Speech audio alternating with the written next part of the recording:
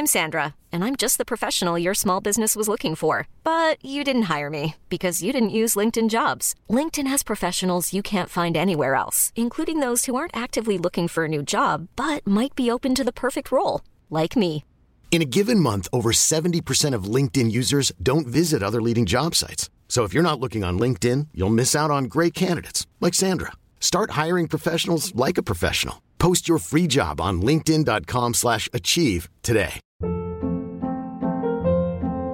Hold up. What was that? Boring. No flavor. That was as bad as those leftovers you ate all week. Keke Palmer here. And it's time to say hello to something fresh and guilt-free. Hello Fresh. Jazz up dinner with pecan-crusted chicken or garlic butter shrimp scampi. Now that's music to my mouth. Hello Fresh. Let's get this dinner party started. Discover all the delicious possibilities at hellofresh.com.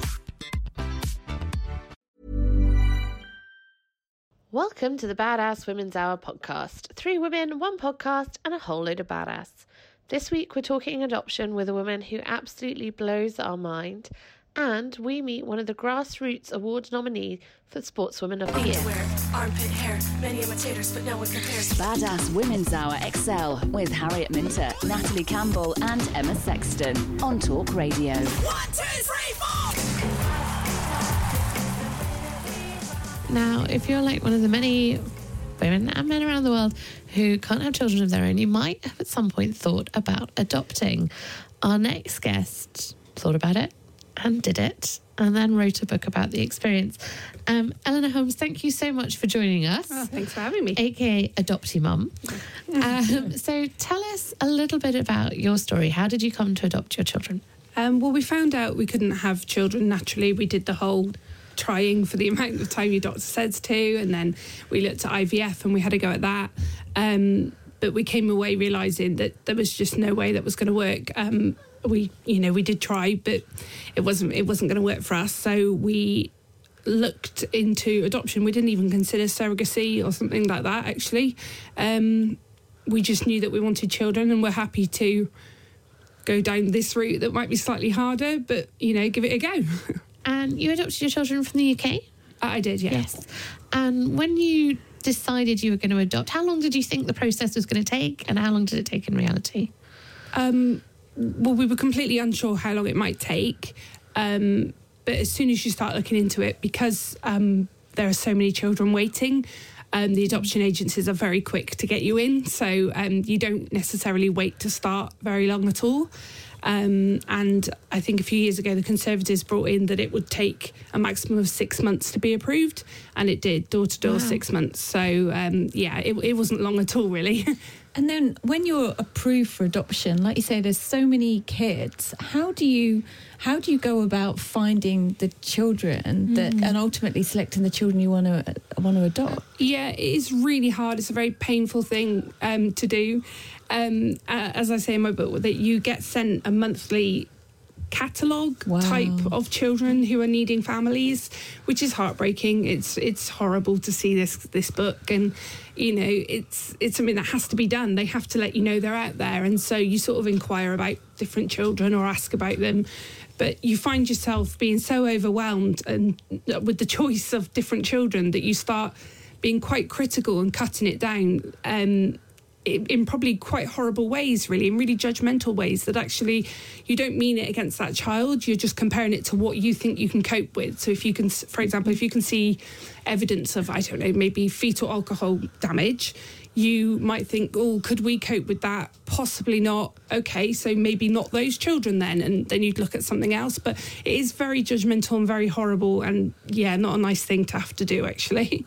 Do you find, because I think in that situation, I would almost find myself paralysed by indecision. I wouldn't want to make the wrong decision. Yeah. And so the fear of doing that would almost stop me making any decision. Yeah, definitely. I can understand what you mean. I think that, I go to church, so I believe that, I'd get a bit of a hand if I was stuck and I wouldn't make the wrong choice. But we were lucky. Our social workers were so fantastic. They knew exactly who we were and what we could manage. And before we'd even been approved as general adopters, she had shown us images of 2 children she thought would be ours, and they were ours. There was no doubt about it. They were ours the minute we saw them. But she wouldn't tell me too much because obviously your heart gives in and go, all right then. But yeah. What was it that made you go, they're ours? Like there was a real like joy in your face when you said that? Yeah, I think it's really hard to imagine them before you know what they look like, because it's the same as sort of imagining your wedding day. You think, oh, it'll look like this and it'll go like this. But these children were faceless. But actually, when we read the descriptions, they were a mini me and a mini my husband. So that was like, oh, wow, we could definitely get on with those kids. And we saw them and it was like, yeah, no, that's it, actually. That's amazing. And I don't know why we're told. My friend Emily quite often says that my children look like us, quite scarily like us. And so I think you fall in love with something that looks similar to you, and I think that's biology. You're supposed to, which is why you produce a baby that looks like you. Yeah. So I think it was just that, really. That. And then, but for them, for the kids, how quickly did they kind of start to feel comfortable with you? Because that must be a huge thing for them. To suddenly have, well, now you've got parents and now you're in a new home. Were they siblings originally, or? Yeah, they're siblings. But they were in care together. And I think our daughter was very excited because, it's like saying Father Christmas is coming, you're getting a mummy and daddy. Well, that's just and a picture book. They were 3 and 6, weren't they? She was almost 3. It was just before her 3rd birthday. And from the minute we arrived, she was really excited, really pleased. She just came running to the door, oh, that's my daddy. And that was it. She knew, and she's attached really well. We've got a really great relationship. She has got a lot of anxiety about me going. I left her tonight at home absolutely terrified, bawling her eyes out because mummy was going out. But she's really proud of me, so it was okay. She said on the phone just now.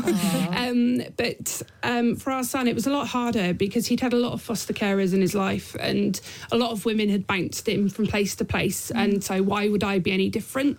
And so although he was very keen to like my husband because he was just a big kid to play with, and that was fine, I was someone who was laying down the laws a little bit to him, and so he was very rejecting of me because it's easier to do that than me reject him. It hurts him less. So our relationship now is still awkward, I'd say. There is love there, and he needs me, and we can have really good fun together, but it's very few and far between because actually he won't relax. How old is he now? He's 12. Right, okay. But because there's sort of school issues and normal child issues that happen, and I have to deal with them, I'm still this person who can be cross or cannot be cross, and he just doesn't want to trust. It's too hard. So he doesn't believe that I'll be okay with him. So it's always slightly on edge. Going into this, I'm sure they explained that it wouldn't be easy, but was it harder or easier than you'd sort of built it up to be? I think it was, I don't know. Possibly a lot harder in different ways. So when you read a textbook, you think, okay, I need to know these sorts of things could happen. This background would cause this kind of reaction, and this would cause this. And you get that all straight in your head. But actually, when it comes to living it day in, day out, you realise that there's a billion things that just you weren't aware were going to be a problem, which is where I started my book, really, because actually writing them down really made me sort of connect that, birthday parties cause this, or mummy going out causes this. Those sorts of minor things to the world and minor things to the professionals. They don't think to mention them necessarily because actually they are very little things, but actually to my children they can be the end of the world, and we've got a huge situation to deal with, completely unprepared, because nobody had ever mentioned that shoes on the wrong feet can cause a massive meltdown or something like that. Did you become a bit of an expert in child psychology? I'm an expert in my children's psychology. I don't know, again, as I put in the book, my children aren't everybody else's children. So yes, if yours seem similar, great. I've got some ideas as to why things might happen. But I think the most important thing about being their mum is to know them inside and out. So we quite often come across as quite defensive, or like we're telling people as though we know best, we don't know everything best. We know them best. And actually, we need to fight for these children, because if we didn't, nobody else would be. Oh. It's amazing talking to you. We're going to keep talking to you after the break, because your book, Adopt Your Mum, is filled with tips and ideas and just things that I hadn't even thought about, like dealing with the forms and why friends are complicated. Yeah. So we're going to be hearing a bit more about that, a bit more about all of that after the break. Badass Women's Hour XL on Talk Radio. She'll get you talking.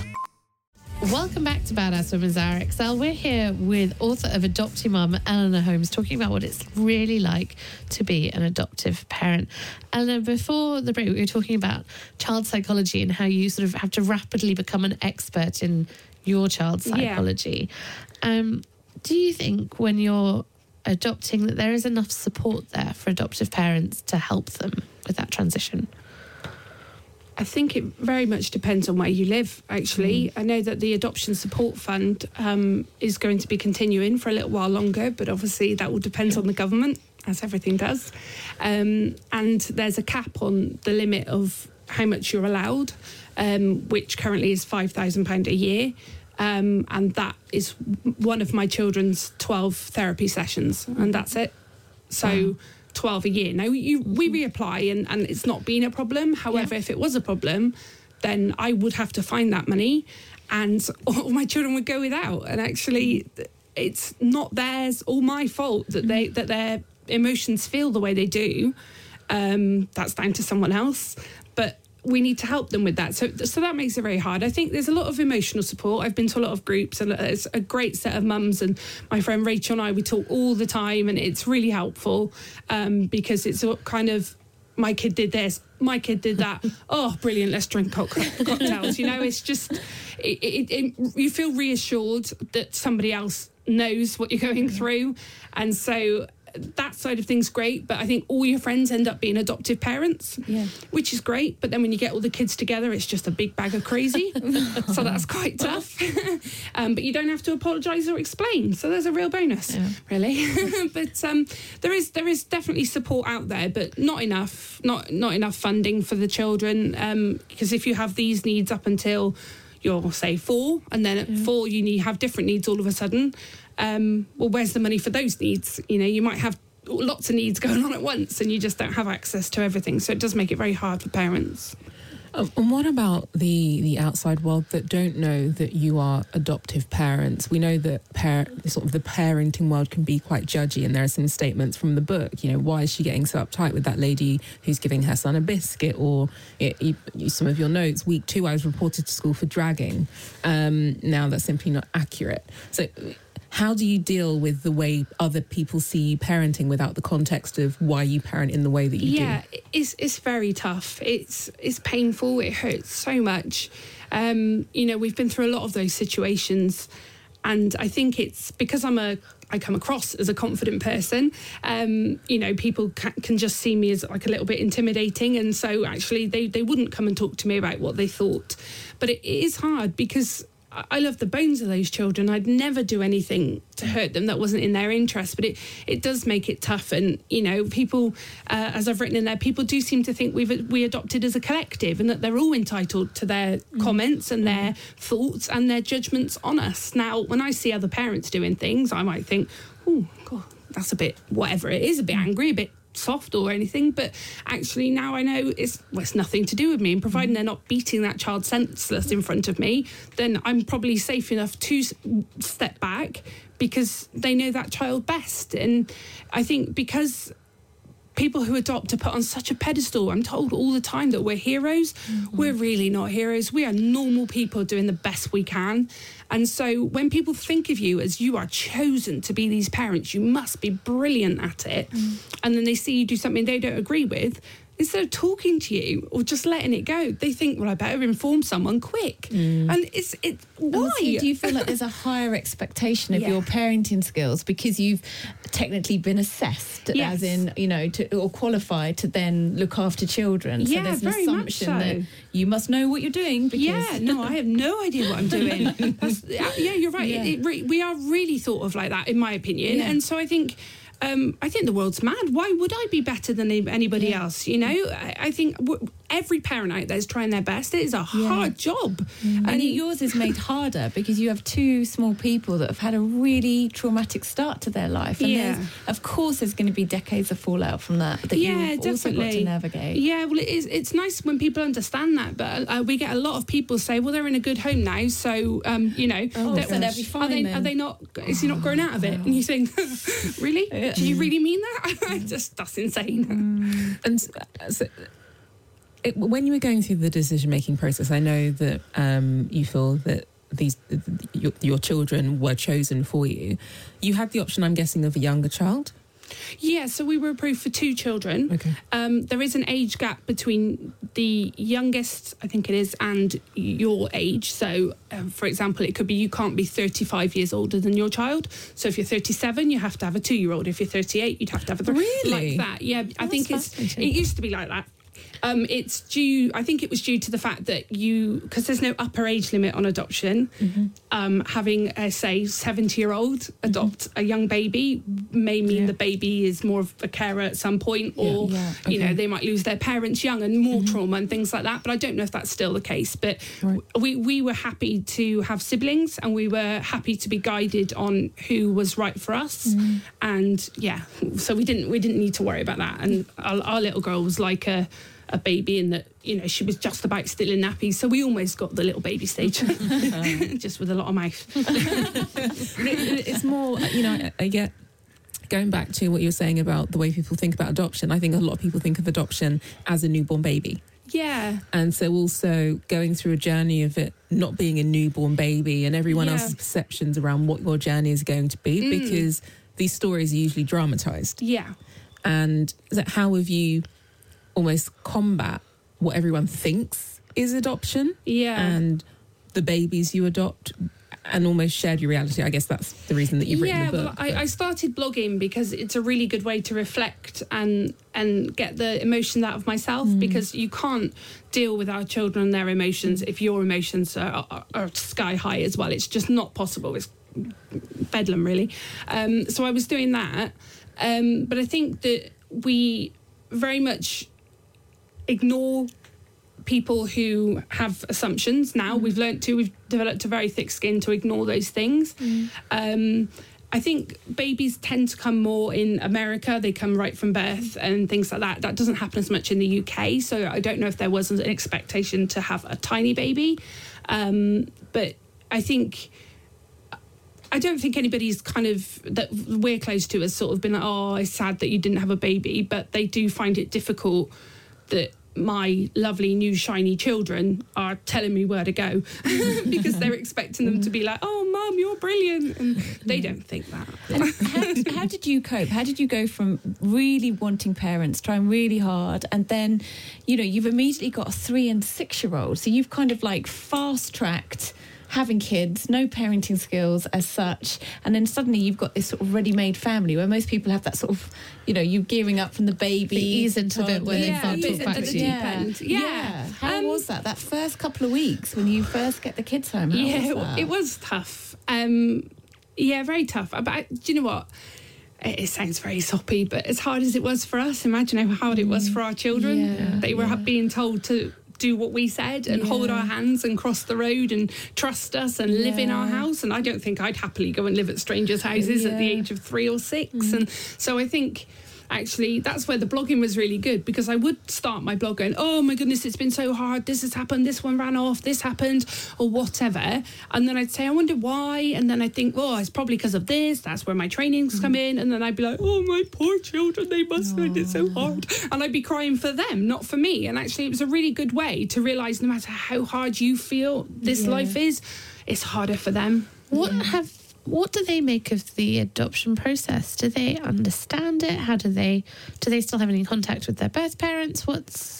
So we there's all different versions. So you can have contact, and there can be letterbox contact, and that's what we have, letterbox at the moment. We're not really in contact for reasons with their birth mum, but they do have memories of it. They talk about foster care positively and remembering lots of fun things they did. They were unlucky. They came from like a farm to our townhouse, so that's a bit of a letdown. But, you know, they do think of it positively. However, our daughter very much is ours. She says, oh, if you grew a baby, God would have changed it, that it was me anyway, so don't worry about it. So, you know, she's completely our child.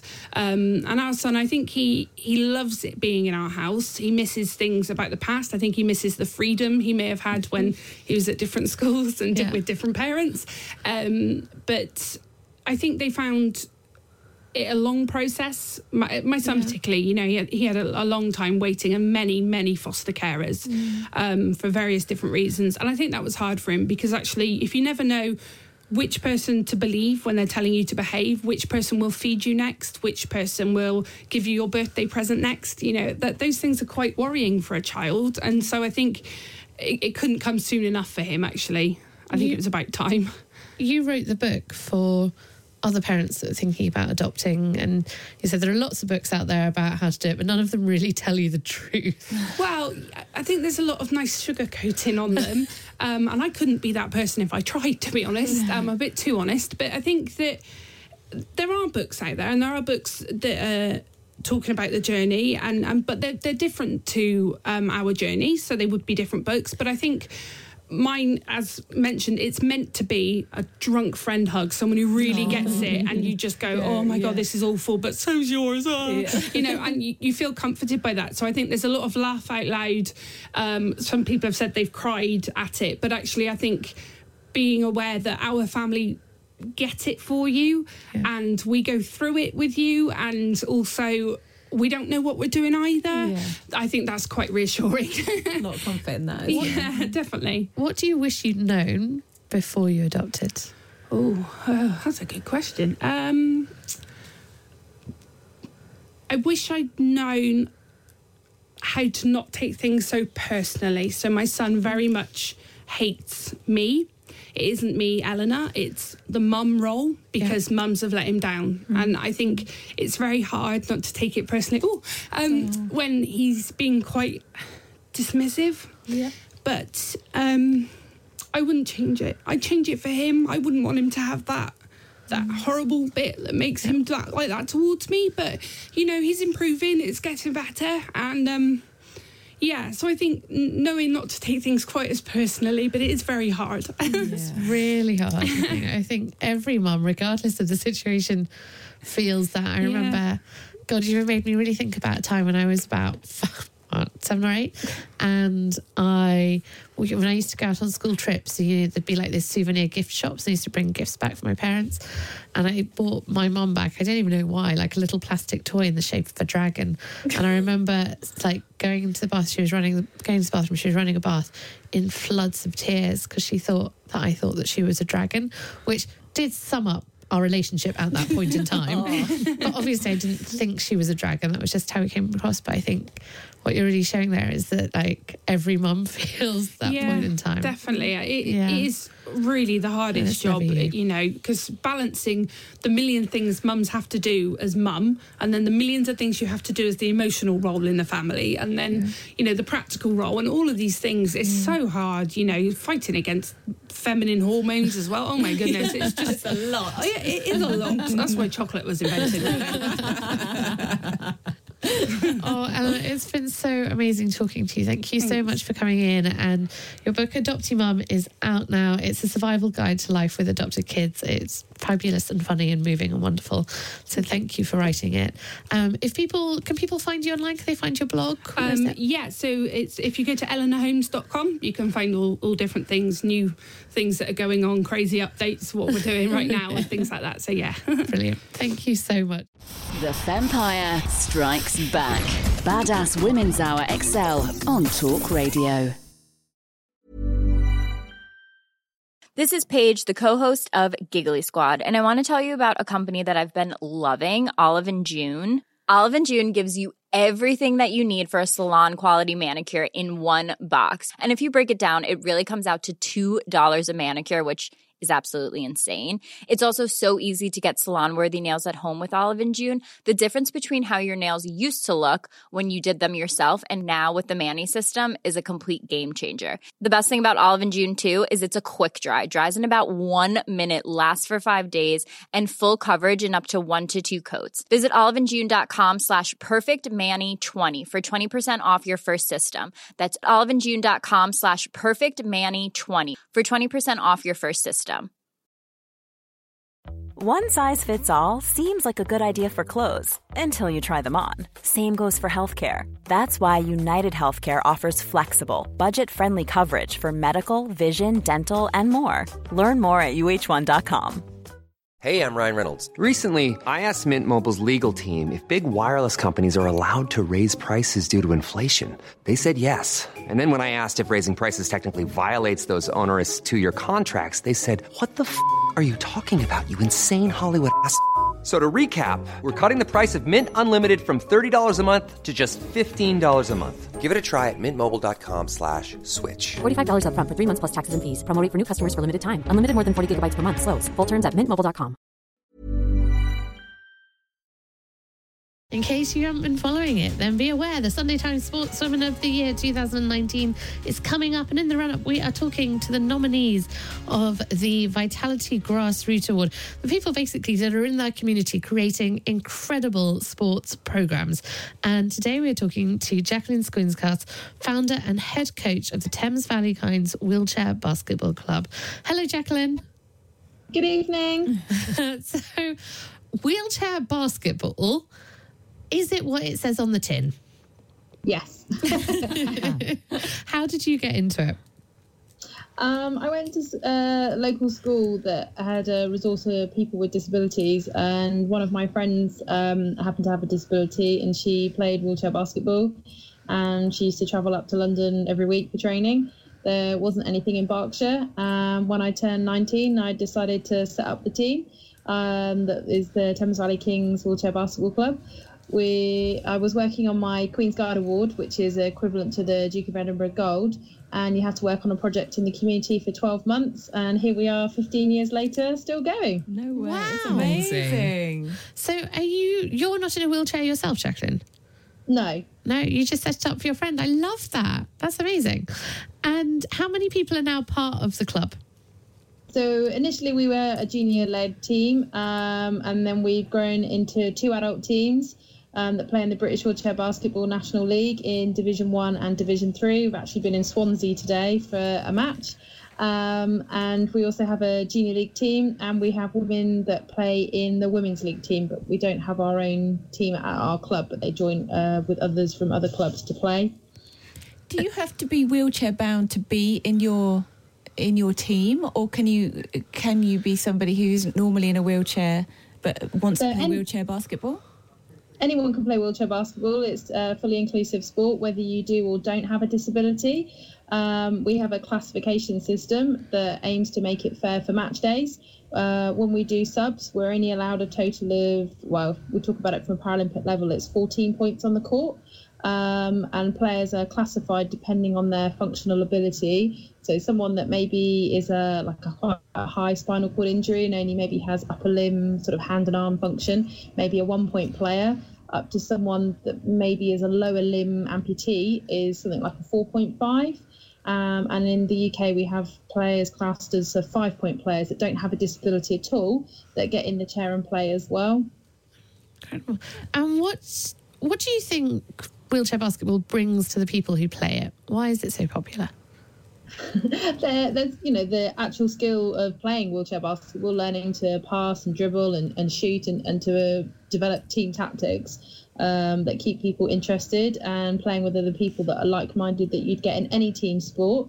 Quite a few of the players have used it as part of their rehabilitation tool following their injury, to help them regain fitness and strength to get on with not only playing basketball but also the skills needed for everyday life.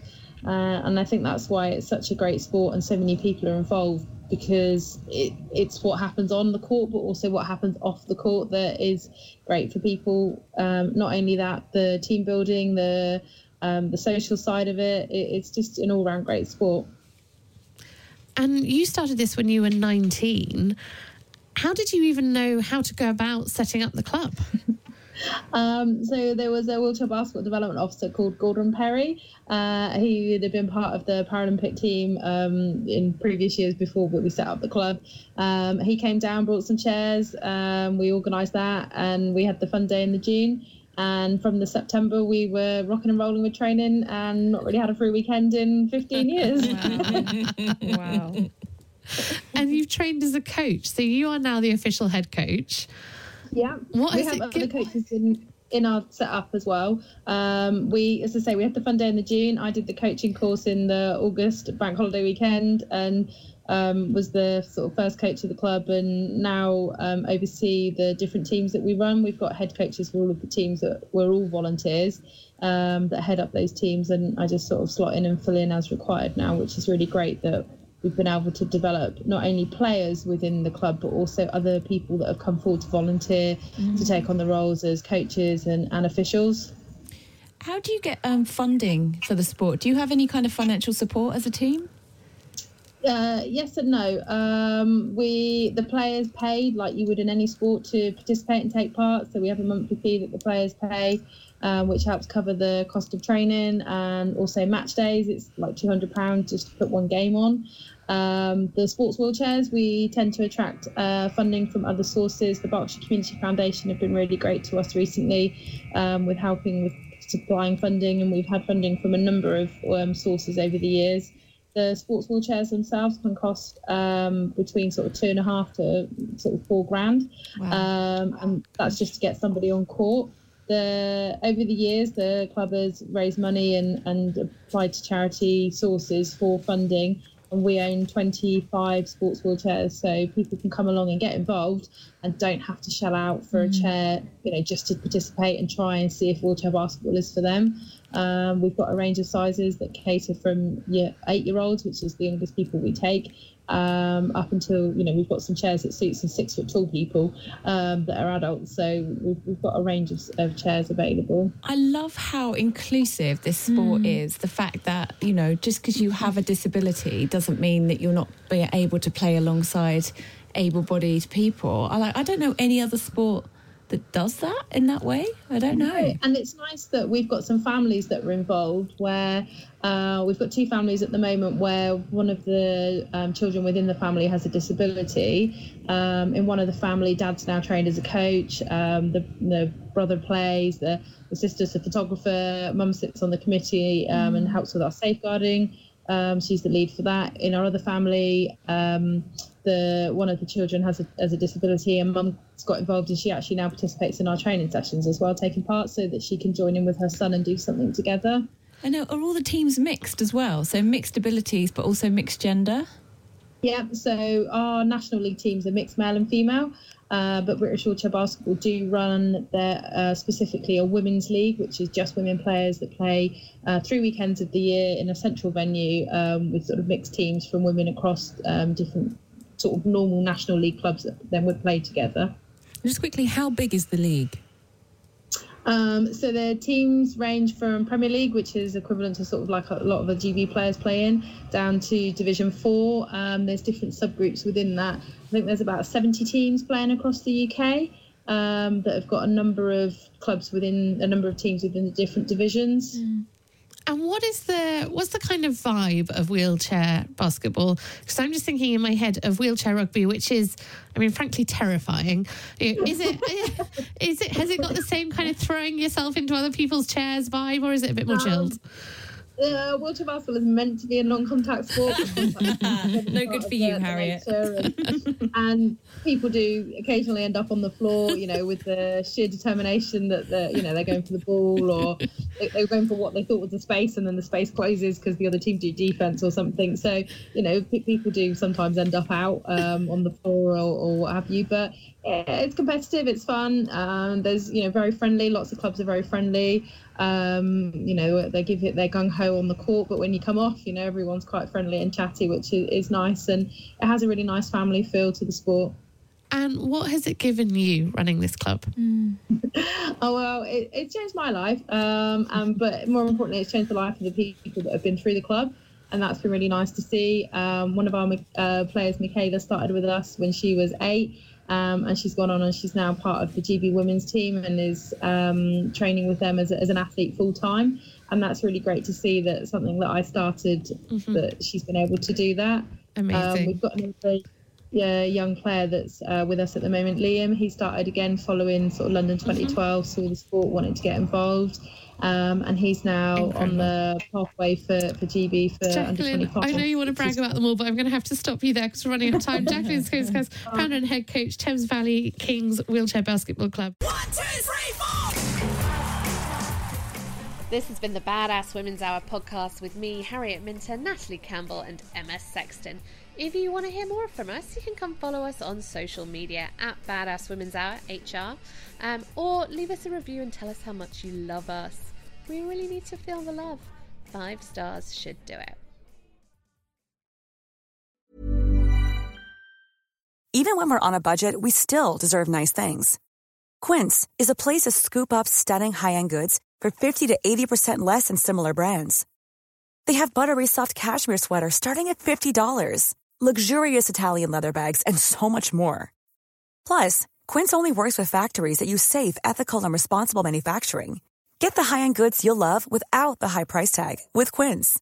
Go to quince.com/style for free shipping and 365-day returns. Ever catch yourself eating the same flavorless dinner 3 days in a row? Dreaming of something better? Well, HelloFresh is your guilt-free dream come true, baby. It's me, Keke Palmer. Let's wake up those taste buds with hot, juicy pecan-crusted chicken or garlic butter shrimp scampi. Hello Fresh. Stop dreaming of all the delicious possibilities and dig in at HelloFresh.com. Let's get this dinner party started. Planning for your next trip? Elevate your travel style with Quince. Quince has all the jet-setting essentials you'll want for your next getaway, like European linen, premium luggage options, buttery soft Italian leather bags, and so much more. And is all priced at 50 to 80% less than similar brands. Plus, Quince only works with factories that use safe and ethical manufacturing practices. Pack your bags with high-quality essentials you'll be wearing for vacations to come with Quince. Go to quince.com/pack for free shipping and 365-day returns.